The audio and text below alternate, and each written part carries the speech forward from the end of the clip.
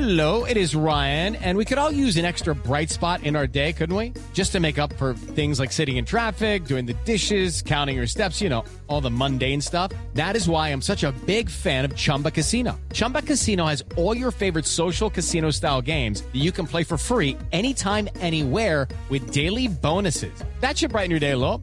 Actually, a lot. So sign up now at ChumbaCasino.com. That's ChumbaCasino.com. No purchase necessary. VGW Group. Void where prohibited by law. See terms and conditions. 18+.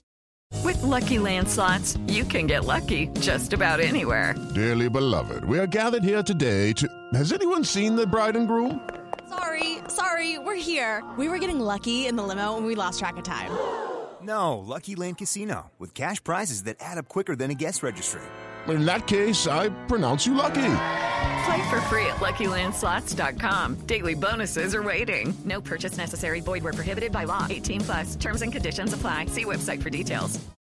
We went from kicking dirt over a loss to PSG and a draw to Cadiz last week to pumping our fists after 2 clean sheets, 5 goals, and 6 points in La Liga. There were a lot of positive notes and solutions to chronic issues this week. We're going to break it down for you right now because this is Barca Talk.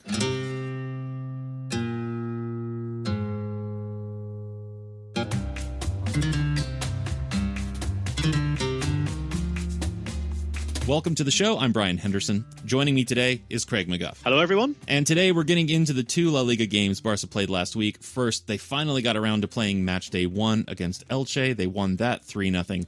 Then on Saturday, they met Sevilla, their most frequent opponent lately, taking a 2-0 win, 6 points out of 6 for this week. So first up, midweek against Elche, making up for match day 1. About a month ago, Barca beat Elche 2-0 on match day 20. They managed that win without Messi, but they didn't have to worry about that this time. In this one, they got the 3-0 defeat, 2 for Messi and 1 for Jordi Alba, with the goal scoring starting in the second half. So on top of scoring 3 goals, Barca dominated the possession and only allowed Elche 1 shot on target. But apart from that, we're going to quickly go through what was the best, what was the worst, and what was the bleh from this game. Craig, why don't you start off with your best moment from this game? For me, I thought Trincao was brilliant again. I know he didn't play the full 90, but I'm really impressed by how he's improving. Yeah, I mean, once he started scoring goals, it seemed like he's become more comfortable, for sure. Yeah, without doubt. Yeah, now for me, my best moment was actually Koeman's decision to make a substitution at the beginning of the second half. He actually took action when it mattered, taking out Pjanic, putting in Dembele, swapping a forward for a midfielder right at the top of the second half, and it really did make a big difference. Yeah, agreed. I love how stoic Koeman is, but sometimes the pragmatism is what we need, and yeah, I agree. I thought it was a great move. Yeah. Now, what was worst for you in this game? For me, Messi's performance in the first half. I know he came good in the second half, but no shots, 1 touch in the box, one attempted assist, just poor. Yeah, no, I mean, again, the 1 shot assist for Trincao, which was a nice moment, but yeah, otherwise very little coming from him. And even that 1 touch in the box, that was in that assist for Trincao. Yeah. For me, the worst was putting Griezmann on when Barca were 3 goals up with 15 minutes remaining in the game instead of Puig, Mateos, Conrad, anyone but Griezmann. Like, why is he putting Griezmann in with only 15 minutes to go and you're 3 goals ahead? Yeah, I agree. I mean, I think if Griezmann was struggling with confidence, maybe, but I don't think he is. I think it was perfect for Conrad, and likewise, I agree. I think it would have been a perfect game to bring one of those kids on. Now, what was bleh for you? Bleh, meh, not good, neither good nor bad, but notable. I think for me, there was a free kick in the first half where Messi just put it in for De Jong, and it came to nothing. I just, the amount of times I just sigh in disbelief when we put the ball in the air into the box. Flair, yeah. And he put it in perfectly. It's pointless. We can't head it, so why do we keep continuing? So for me, it doesn't upset me. I don't enjoy it. It's just Yeah. What about your moment? Jordi Alba was pretty blah. He had 1 accurate cross in the whole game, and you can prove this by watching the game, but also you can review the heat map like I did. He wasn't even getting near the byline like he normally does. He wasn't terrible, but he wasn't very good. He was blah. Yeah, I completely good Jordi is good Jordi. Anything other than good Jordi is pointless. And I will stand my ground on that one. Don't at me, guys.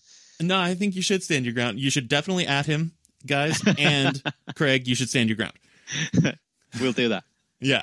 Now, later in the episode, we're going to get into the Sevilla match from Saturday, of course. And it was a lineup that forced all but every player to stay in their positions and made the team look more comfortable while also winning the game 2-0. But up next, we're going to take a closer look at this match against Elche and how Koeman's second half changes showed one solution to an issue in the team that keeps coming up. That's in a minute. But if you'll indulge me, I do want to explain what I'm doing here on the show today. If you've been listening to this podcast for the last couple of years, you know that during this season especially, we've been experimenting quite a bit with a bunch of different things. New voices, rotating teams, different formats, and so on. And because of that, we haven't always been super consistent with what's on the show. And that's been a problem for some of you, and not a problem at all for others. Either way, I do want to thank you for sticking with us through all these experiments. But right now, we're settled in for the remainder of the season. I'm going to be hosting every episode from now to the end of the season. I'll be joined by Craig, as I am today, but also Sergio Rodriguez and Alejandro Villegas in other weeks in turns. But I will be the constant. So that means you will not hear Gabriel on here anymore. Don't worry, he's fine. We just decided to make a change. If you miss Gabriel's voice and perspective, you can become a patron of the show on Patreon and watch him on Barca Talk Cafe. He's still doing that with Mariana Guzman every Friday for our Patreon supporters. As for what's going to happen here on this show, we're going to focus on the games we all just watched in the previous week. First, with the two-touch segment like you just heard, and then we're going to dive deeper into themes and trends that those games brought up for us. So that's the plan, and we're going to see if you all are into it. So let us know what you think about it. Give us a mention on Twitter at BarcaTalkPod, or you can mention me directly at BarcaTalk_Brian. That's Brian with an E, B-R-I-E-N, to tell us what you think. And if you do want to support the show with some money and get some exclusive content, including Barca Talk Cafe with Gabriel, follow the link to Patreon in our show notes. Now, let's get back to this Elche match. So in the first half, Barcelona managed only 2 shots, both from Trincao. With Messi dropping deep and Martin Braithwaite spending the majority of his time at left wing, there was nobody to occupy the center halves, so Elche owned the box with one exception, and it was one of those Trincao shots that finished off a play that Messi started with a dribble, and one center half stepped up to him. De Jong was running into the box, another center half went with him, Trincao had come inside, and Messi gave him the ball. He set up a great chance for himself, but it was saved. That was the brightest spot of the first half for me. Yeah, we were poor. I think static, slow, rigid. Kind of a lot of the negatives that we've seen regularly, and obviously it got better, and we'll get into that. But it was just a frustrating performance, and I don't know about you, but I kind of thought, here we go again, one of those nights. I actually don't think we've been terrible that many times this season, but we've seen a lot of these first half performances that haven't quite got into that second or third gear. So yeah, I think if I was going to give it one word, I would just say it was a static 45 minutes, really. Well, for me, it was really just another instance of something we've seen from this team so many times, and that's a lack of width stemming from playing non-wingers in wing positions, such as Braithwaite playing at left wing, right? It shouldn't come as any surprise when those guys, Griezmann, Braithwaite, don't actually play wide. And I can point to a couple of recent games where, in the rare instances where we've actually had 2 out-and-out wingers playing on the wings, a true center forward actually playing forward, and a 10, preferably Messi, they scored more than they were without that setup. And I think that static issue that you raised was, it was really exposed in the second half when Koeman made the change that created the width that allowed goals to be scored, because we managed only 2 shots, obviously no goals in the first half. Yeah. And that staticness for me came a lot from how narrow things were happening. We are making things hard for ourselves by making the pitch significantly smaller than it needs to be. The width for me is the easiest thing we need to fix. Yeah, well, like one example of this, if you go back to just not that long ago, early February against Betis, right? Once Trincao came on for Braithwaite, we had him and Dembele playing on the wings, Griezmann at center forward, and Messi in the 10 spot. And they scored 3 goals in that game, but not until after that change. It's almost so simple that it gets missed in my eyes, in the sense of if you just break down what the defence needs to do to counteract that, if you've got 2 people hugging touch lines, well, their fullbacks need to go, which means their centre-halves need to make a decision, similar to what we saw with Busquets at the start of the season for us, where we were upset about the way he was playing, is that what does that midfielder do? Your centre-halves don't know what to do. That midfielder has a choice. And all of a sudden, the defence is in disarray. And even if your wingers do nothing, it is going to help your forwards and your midfielders make some decisions. And we just aren't giving defenders that difficult decision. That's why I love Trincão so much, because he makes defenders think. Dembele, when he's not being warped, makes defenders think. What we haven't done enough this year is make fullbacks think. They've had it so easy.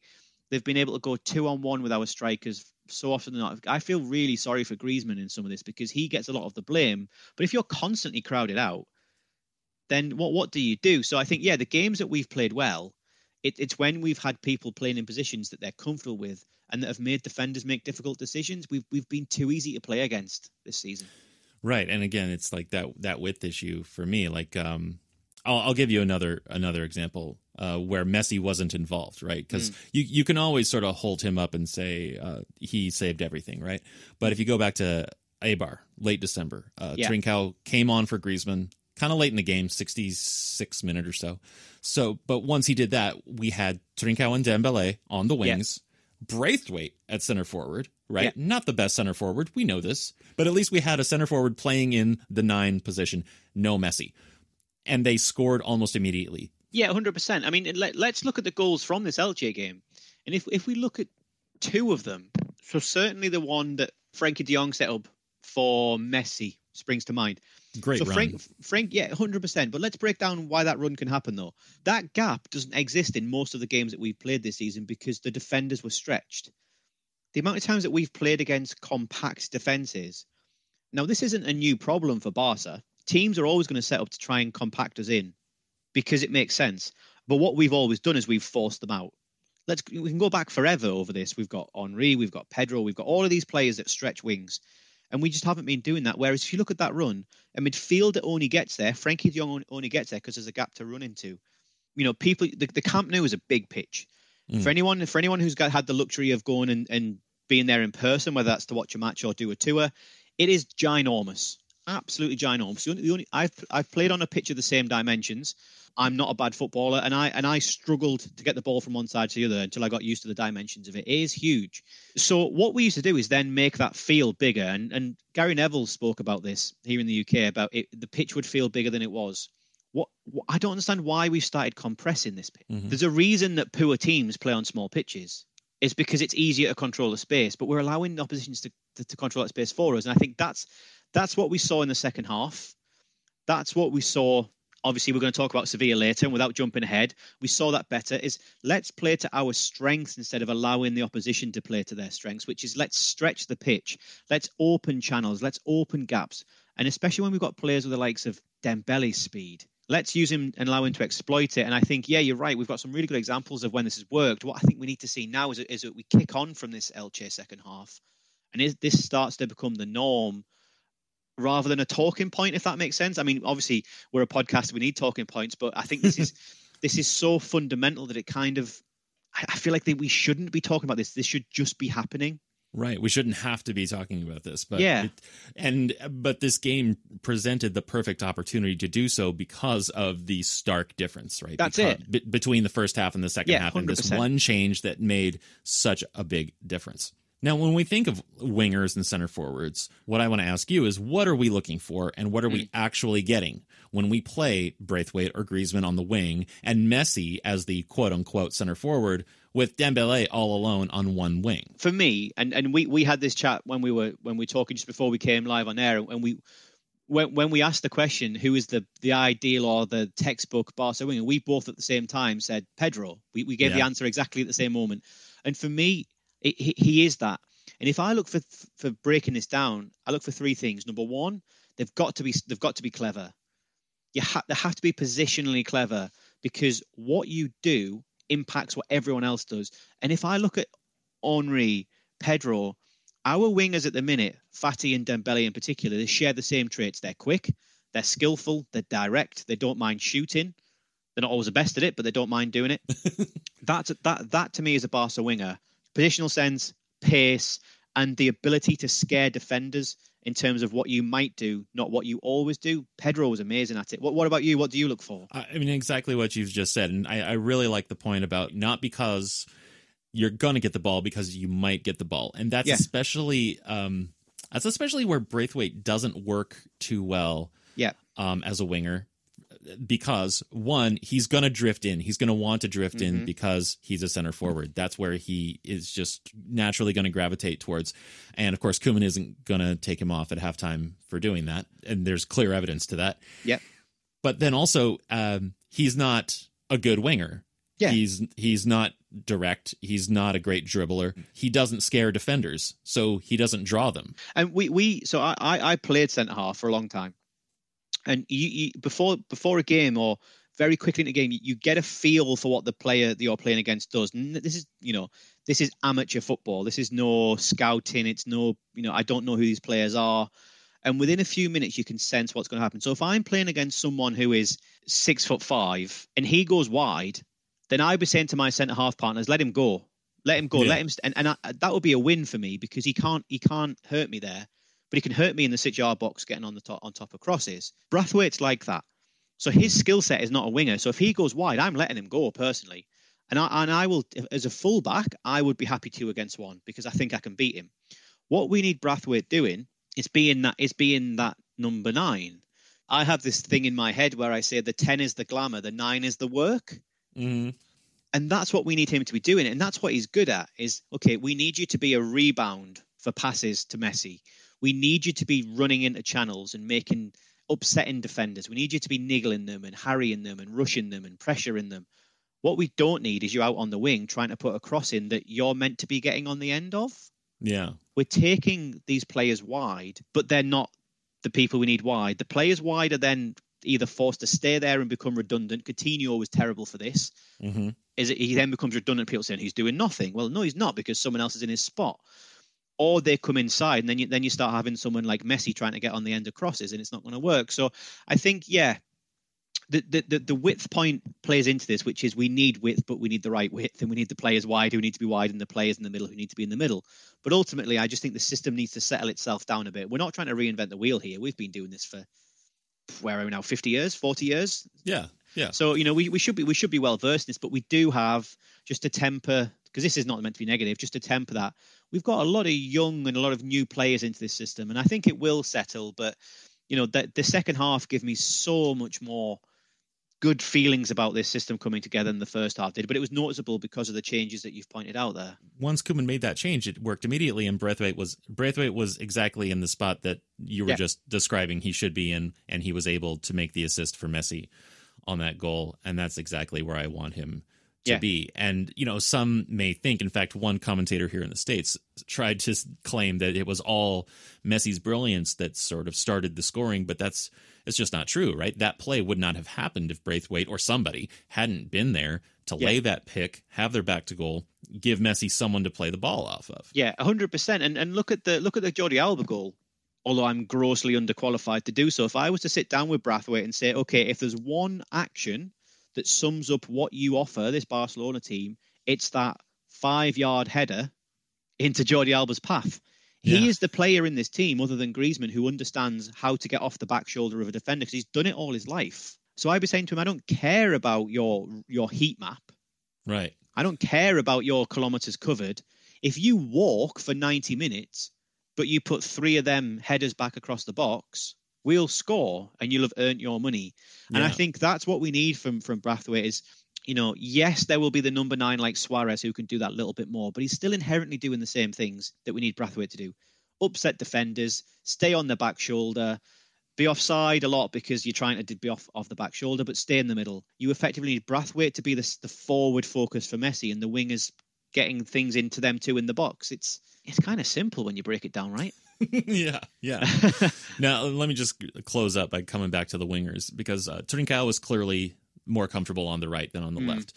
Dembele can play either side, but if Dembele is better on the left than on the right, then that would work out great, because then we could put Dembele on the left, Trincao on the right. It's awesome. Yeah. So is Dembele better on the left? I think 100%. And I think there's a really clear reason why. So Dembele is inherently two-footed, as we know. If you listen, certainly in the UK, the commentators will always talk about how he doesn't know his favourite side. Well, watching him, I think I know what it is. And I think it's not about his technique in either foot. It's how his brain works. when he's on one side of the pitch to the other. And I think if we spoke about this a couple of weeks ago on a podcast, and I said when he's on the right, he closes the goal down for himself and gives himself almost no chance of scoring. By the time he's decided what he's doing, he's so narrow to the byline that he's got nothing to hit. When you see him on the left, he plays with so much more of the pitch open to him. So when he's shooting across goal, A, you've got more chance of scoring, and B, more importantly, you've got more chance of the keeper saving it and it being a rebound rather than saving it and it being a corner. Mm-hmm. So I think for Dembele's perspective, he looks more comfortable, he makes better decisions, and I think he scares defenders more from the left than he does on the right. So even if he doesn't think he's better there, I think he is. And so, yeah, I mean, the obvious question would be if he plays on the left, where does Fati play when he comes back? But let's cross that bridge when we come to him. Yeah, I mean, I just want to have Fati back, period. So. Yeah, exactly, yeah. So now we can move on to the weekend match against Sevilla. And after taking that 2-0 lead in the Copa del Rey, they thought that they knew what to expect from Barcelona, but Koeman had other ideas, and we're going to run it down when we return. Welcome back to Barca Talk. We're talking about Barcelona's 3-0 win against Elche. That was in the first half, and now we're going to talk about the 2-0 win at Sevilla last week. If Real Sociedad can beat Real Madrid this Monday, Barca will be in second place and 1 point ahead of Real Madrid, but they still have some catching up to do on Atletico Madrid to make a play for the league. So they've been playing Sevilla a lot lately with the Copa del Rey loss. Now this 2-0 win in La Liga. They're going to be meeting them this week. But let's do the two-touch on this match real quick. What was your best moment from this match? For me, it's Elijah Mariba. So there's two moments encapsulated in one guy. His assist was incredible. And the big thing for me was the moment in the match where he closed down the goalkeeper, when he closed down Bono and it was a goal kick. We've not seen that intensity from a player for a little while, and that really stood out to me. He's got a bright future, that kid. Yeah, I feel like he was really kind of, it was like an interview tactic when he made that press on Bono. He was out there telling Koeman, like, hey, take a look 100%. At what I can do. Yeah, absolutely. But also that touch for Messi was... It was amazing. So I thought he was my highlight. What about yours? Mine was just overall the possession and defense. They held Sevilla to 0 shots in the first half, 4 shots total with only 2 on target, which of course is much, much better than they did against Sevilla just 2 weeks prior in the Copa del Rey. That was best for me. Now let's move on to worst. What was worst for you in this game? I think we have to talk about the injuries, don't we? Seeing Pedri limp off and then seeing Araujo, even if he looks like he's going to be okay, but seeing them two leave the pitch was upsetting, and hopefully they'll not be out too long for both of them. So yeah, that was it for me. You know, Pedri, that was really disappointing. Although he's been asked to play so many minutes and he's so young. It was. I mean, I really think it was just a matter of time before he pulled up on some injury. And with Araujo, that was such a bummer. He played 10 minutes or so. Yeah, and you made the great point as well that the best thing to do immediately after getting an injury probably isn't to go and kick some infrastructure when he kicked the seats over. So hopefully the medical staff have took him at one side and told him that probably won't help. Yeah. Now, for me, the worst moment was in the 33rd minute when Ter Stegen nearly gave up a goal. He made a pass out of the box that went straight to a Sevilla player. I mean, normally he's very reliable. I love Ter Stegen, but in this moment, he really made me hang my head in disappointment for him. So that was a worst moment for me. Now, finally, let's talk about bleh. Or actually, for you, I know what yours is going to be, and it's not really bleh, but like it's neither worst nor best. That's it. Like with this one for me, it's not bleh, but I was too scared to put it in best, and it's obviously not worst. But I'll whisper it. But do we need to start giving Busquets some credit? He's looked quite good since the last time I told him he was finished and should get out of my club. He's looking all right. I thought he played well again at the weekend. I think he's doing quite well for us recently, and I think he deserved a shout out. So yeah, not bleh, but we'll also see if it's even remotely permanent. What about yours? Well, the other thing about this particular lineup against Sevilla is that he was surrounded by 2 midfielders on each side of him. Yeah. He was able to stay more central, and I think that really helped him in this match in particular. But yeah, overall, the past few weeks, he does seem like he's been doing better. I think the only thing is that you just know that it's a high now, but he's going to go down again, probably in the not too distant future. Yeah, sadly, I think you're exactly right, but let's enjoy it while we can, eh? Absolutely. Enjoy it as long as we can. Now, for me, the bleh moment was the 61st minute with this incredible build-up to a shot. Dembele went through all this trouble to run the ball into the box, made it an excellent run, excellent play. He dishes it off for Messi, of all people, and Messi skies it. It was just, it had so many great things about it, and then this horrible finish at the end, absolutely bleh for me. But was it not nice to know that Dembele was involved in something that wasn't him that you were shaking your head at for once? That must have been comforting. There's silver lining. Yeah, I'll take it. Yeah, Dembele played well, but I know what you mean. To see someone go through that and then it comes to nothing, it's frustrating, isn't it? Yeah, for sure. Now, this formation that Koeman went with, you could call it a 3-5-2 or a 3-4-1-2 if you prefer. It was short on forwards compared to what we normally play, and that gave Dembele especially this chance to run free. Almost everyone else, though, was in a much more rigid position.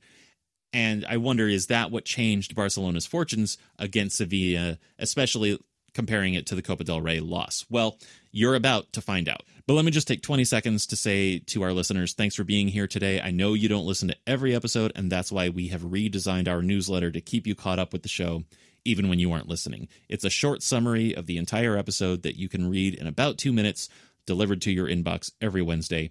Subscribe to the newsletter through the link in our show notes. Now, let's get back to this issue of positional sense in the Sevilla match. Koeman probably still aching from that Copa del Rey loss. I know I've said the words Copa del Rey, I feel like 5 times in 5 minutes, but I just think it's so interesting to compare that loss with this win. Yeah. He went with this formation that made Messi and Dembele the only traditional forwards in the 11, while Jordi Alba and Serginho Dest were very deliberately set up as wingbacks, 3 center halves in the back, and it worked really well, right? We already mentioned the low number of shots that Sevilla were able to take, only 4 throughout the whole game. Barcelona had the possession, 56%, generally looked more comfortable with this system. And one read on this is they sacrificed firepower for the ability to handle pressure. And they got something else out of that deal that some might say they've been lacking, some might argue they need more of it, and that's positional discipline. So why don't you explain what we mean by this and how this system encourages that kind of discipline? Yeah, it's a really interesting point, and I think your assessment of it is perfect in the sense of it's taken off some firepower, but what it's allowing us to do is use the firepower we've got better, because it's pointless having 6 players on the pitch who in theory could score us lots of goals if none of them have a clue what they're doing at any one time, because it's not the same. It's a false economy. So I think what this system does for me, which I think is fascinating, is that you almost mandate for your players where they need to be. If we would have been hypercritical of our players, a lot of them look like they're not football intelligent yet. We can expect that of a lot of them. Pedri is the anomaly because he seems to be so wise beyond his years. But if you look at the other players that we've got, they're very young in their career.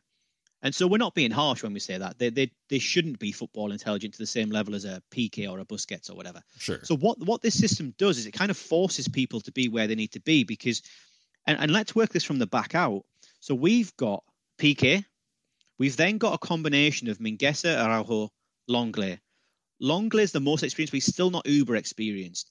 By having them 3 centre-halves in that system, they are going to know immediately if they're too close to their counterpart. So it instantly gives them a benchmark as to where they should be. Same with Dest and Alba. So Alba is, very, very, very experienced. He's just on rails at this point. Right. We're not asking him to do any more than he needs to. Yeah. Dest, however, can, but shouldn't be. Mm-hmm. And the one criticism I would have of him is sometimes his positional sense has gone a little bit awry. So again, this system gives Dest a very, very, very straightforward assessment and assignment, is that you move up and down when you need to be up and down. Don't worry about what's inside you because we've got this covered. In the middle, it's the same principle. We are putting this little ring fence around Busquets and saying, you don't need to run. I keep saying this, and I think people think I'm being harsh, but I'm saying just stop running. Stop pretending you're a footballer that can do anything other than what we need you to do, which is recycle the ball, shield it, protect it, and move it on. And that's exactly what he does so well. And that's exactly what he does so well, 100%. And this system puts enough bodies around him that that's all he needs to do, and he does it better than anyone in world football. We've gone back to that with him. You've then got the 2 other central midfielders who, again, have got a very obvious assignment now because you've got 2 people next to you, you've got 1 person behind you, you've got people in front of you, you know where you need to be.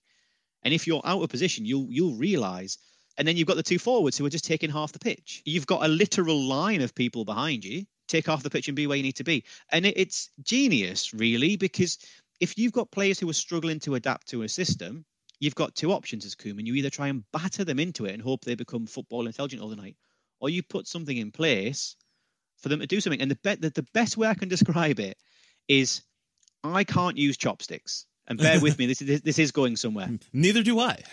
I can't use them. Yeah. So I've got two options, right? Well, I've got three options. One, I look an idiot, or when I go into a Chinese restaurant, I either say, "Can I have a fork, please?" Now that would be fine. You know, if we realize that all of our players know 4-4-2, and we persist in playing 4-3-3, then that's the equivalent of just, okay, well, we'll start playing that instead. That's can I have a fork, please? We all know how to use a fork. Let's play fork. But that's not the case because we've got players who have played different systems. The other alternative is that we get those kids ones that have got a little elastic band on the top.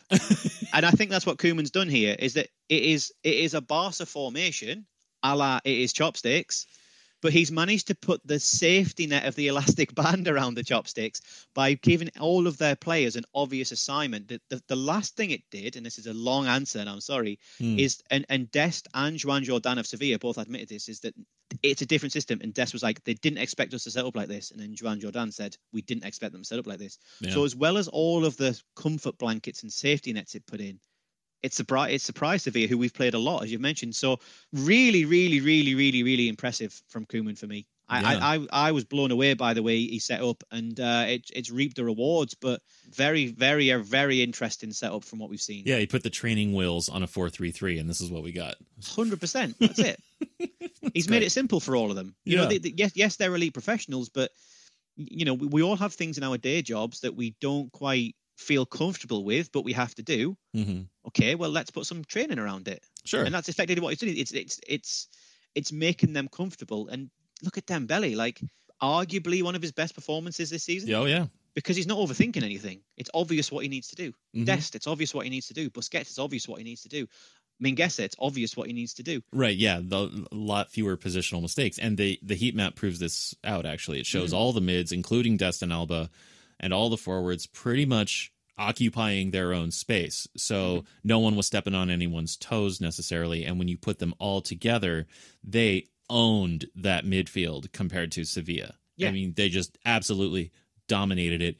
And then we got these two great goals out of it as well. Yeah, the saying is as old as the game itself, but if you dominate the midfield, you dominate the game. And it's just genius. I mean, we'll see if it's something that carries on, because maybe it's the element of surprise that's caught teams out. But I mean, you've got to give Koeman a lot of credit for setting the team this way. That takes a lot of bravery. Well, I'm not. Yeah, it's a question of was he scared to do it or not. Now, I mean, and this is not to say that rigid is better than fluid, right? Or even that one gets better results than the other, because really they've gotten good results with both styles. I can point you to Alaves a couple of weeks ago.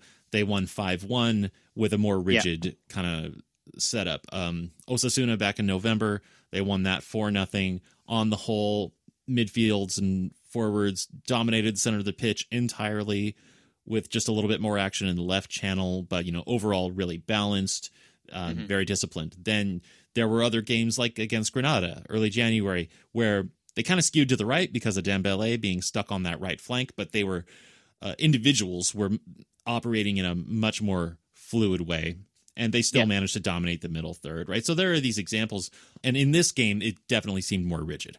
And I think it really comes down to knowing how to best handle a particular opponent, right? It seems the players on the whole, like you mentioned, right, they can't necessarily figure that out on their own in real time right now because they aren't football smart, as you put it, right? And that just puts more pressure on Koeman to get his lineup right and his instructions right leading up to the match, because once that whistle blows, it's going to be all up to the players.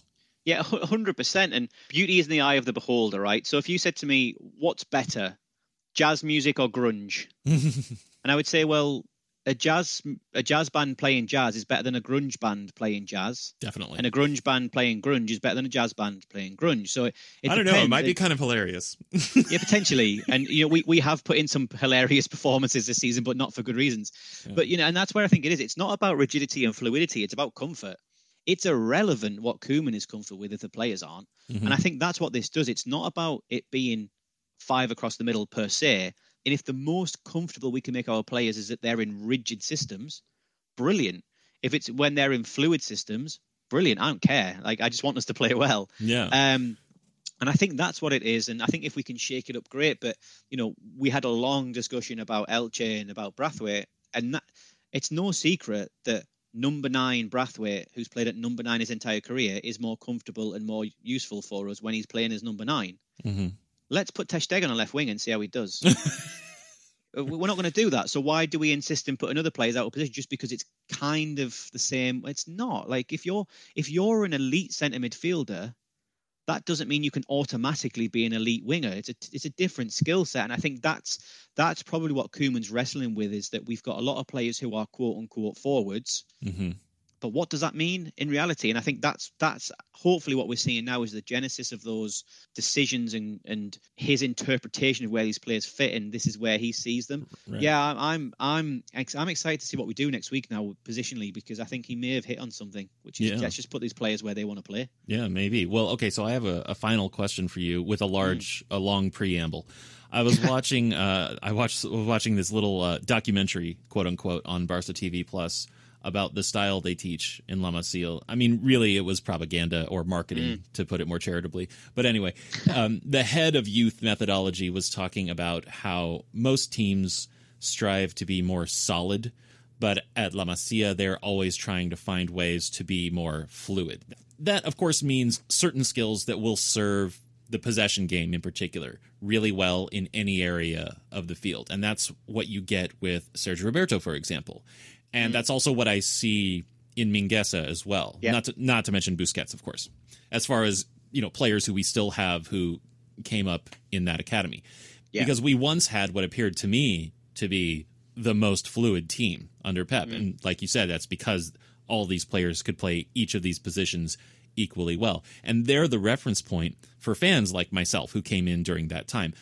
But, they were also brilliant. They made it look easy. Not everyone can pull that off, of course, because it's extremely difficult. So in what situations, against which teams, can this team be fluid and effective, do you think? How can I answer this succinctly? Let me take a step back before I go forwards. So that idea, that propaganda, is exactly that. It's propaganda, but the propaganda actually comes from Rinus Michels in the 60s and 70s in Holland, right? And that our entire football Basse idea, of which La Masia is part of, is all because of this. And it's not about fluidity of position, it's about fluidity of ability to be in that position. Mm-hmm. So Michels' idea was your goalkeeper should be able to play centre forward and vice versa. Mm-hmm. And if you train often enough in this, you'll be fine. And then the fluidity is that your triangles always move, but everyone's comfortable being at any point of that triangle. So I think, the Pep's team was fluid, but it was full of people that knew what they should do if they're in that. If you find yourself with your back to goal and you're in the quote-unquote right midfield spot, you know what to do at that point because you've done it for the entire 17 years you've been coming up through La Masia, and we just happen to have a larger quantity of those players in there. So I think for this team, the questions are really hard on to answer because we don't know yet. We don't know when they can be fluid and when they can't be because we've got a lot of players who aren't settled in. So it's a really hard one to answer, and I think it depends who's on the pitch at any one time. I would like to think that we give youth a chance. I'd like to think that for two reasons. One, it's the right thing to do. Two, we need to not buy anyone this summer. Yeah. And so I think hopefully that question will answer itself. But I think it's a really hard one without knowing the players on the pitch because that's what Pep's team had ultimately is they had people that had done that for 15 years. Coutinho will never have the speed of thought in a Barca team that Xavi did. It's fact. No. And we it's almost unfair to judge them by the same standards. And that's why I think what Koeman's done in this Sevilla game that's why it's such genius because it's taken the thought out of what is a split-second decision for a lot of these players. They're not saying, what do I do? Do I turn inside or outside? No, I can't. What a really interesting question. But yeah, I think the question is who knows? Yeah. Ultimately. Fair enough. Well, obviously we're going to be paying attention to that now. But let's look ahead to this week's games. Again, Sevilla, second leg of Copa del Rey semifinal on Wednesday at the home ground, Camp Nou. And then Osasuna next Saturday. That's away. Of course, Barca's 2 goals behind Sevilla, but the league win shows that they still have something up their sleeve. Can they come back and win this? Is it important for them to do that? I don't care. I'm not bothered. For me, and I've said this all season, I care about performances this year more than I care about trophies. I would happily see us win nothing if we overhaul this squad and they look comfortable. Yeah. And I think we're starting to see a young squad look comfortable playing the best teams in La Liga. Let's hope that in time that means that we're comfortable playing the best teams in the Champions League, and I'll be happy. So I'm not bothered. I care more about the Osasuna game, even though the league may be gone, than I do about the Copa del Rey game. I watch it. I hope we win. But I don't think this season is about trophies for me. How about you? Yeah, well, I mean, that's the second or third time I've heard you mention that. Yeah, and I'm sure you've said it even more than that, right? And I appreciate that sentiment. Like, this is not the year where trophies are the highest priority. I think that's absolutely a good read on this season. As for Osasuna, right, you kind of mentioned a good positional sense did win them that last game. That was a 4-0. And based on these last two performances from this last week, what are you going to be looking for against Osasuna next weekend? I want to see how he sets up. Sure. I want to see how he puts these players out on the pitch, and I particularly want to see what he does with Dembele. I think his thinking on Dembele in this next game will tell us his thinking on Dembele as a professional footballer. If he puts him out right again, he doesn't believe in him. Well, for everyone out there listening, tell us what you're thinking about the Copa del Rey and Osasuna games. Give us a Twitter mention at Barca Talk Pod. And until next time, Visca Barca.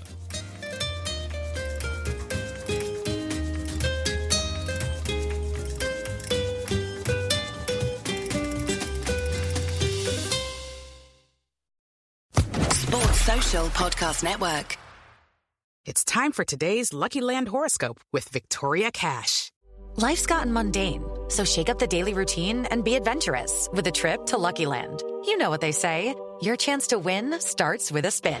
So go to LuckyLandSlots.com to play over 100 social casino-style games for free for your chance to redeem some serious prizes. Get lucky today at LuckyLandSlots.com. Available to players in the U.S., excluding Washington and Michigan. No purchase necessary. VGW Group. Void where prohibited by law. 18+. Terms and conditions apply.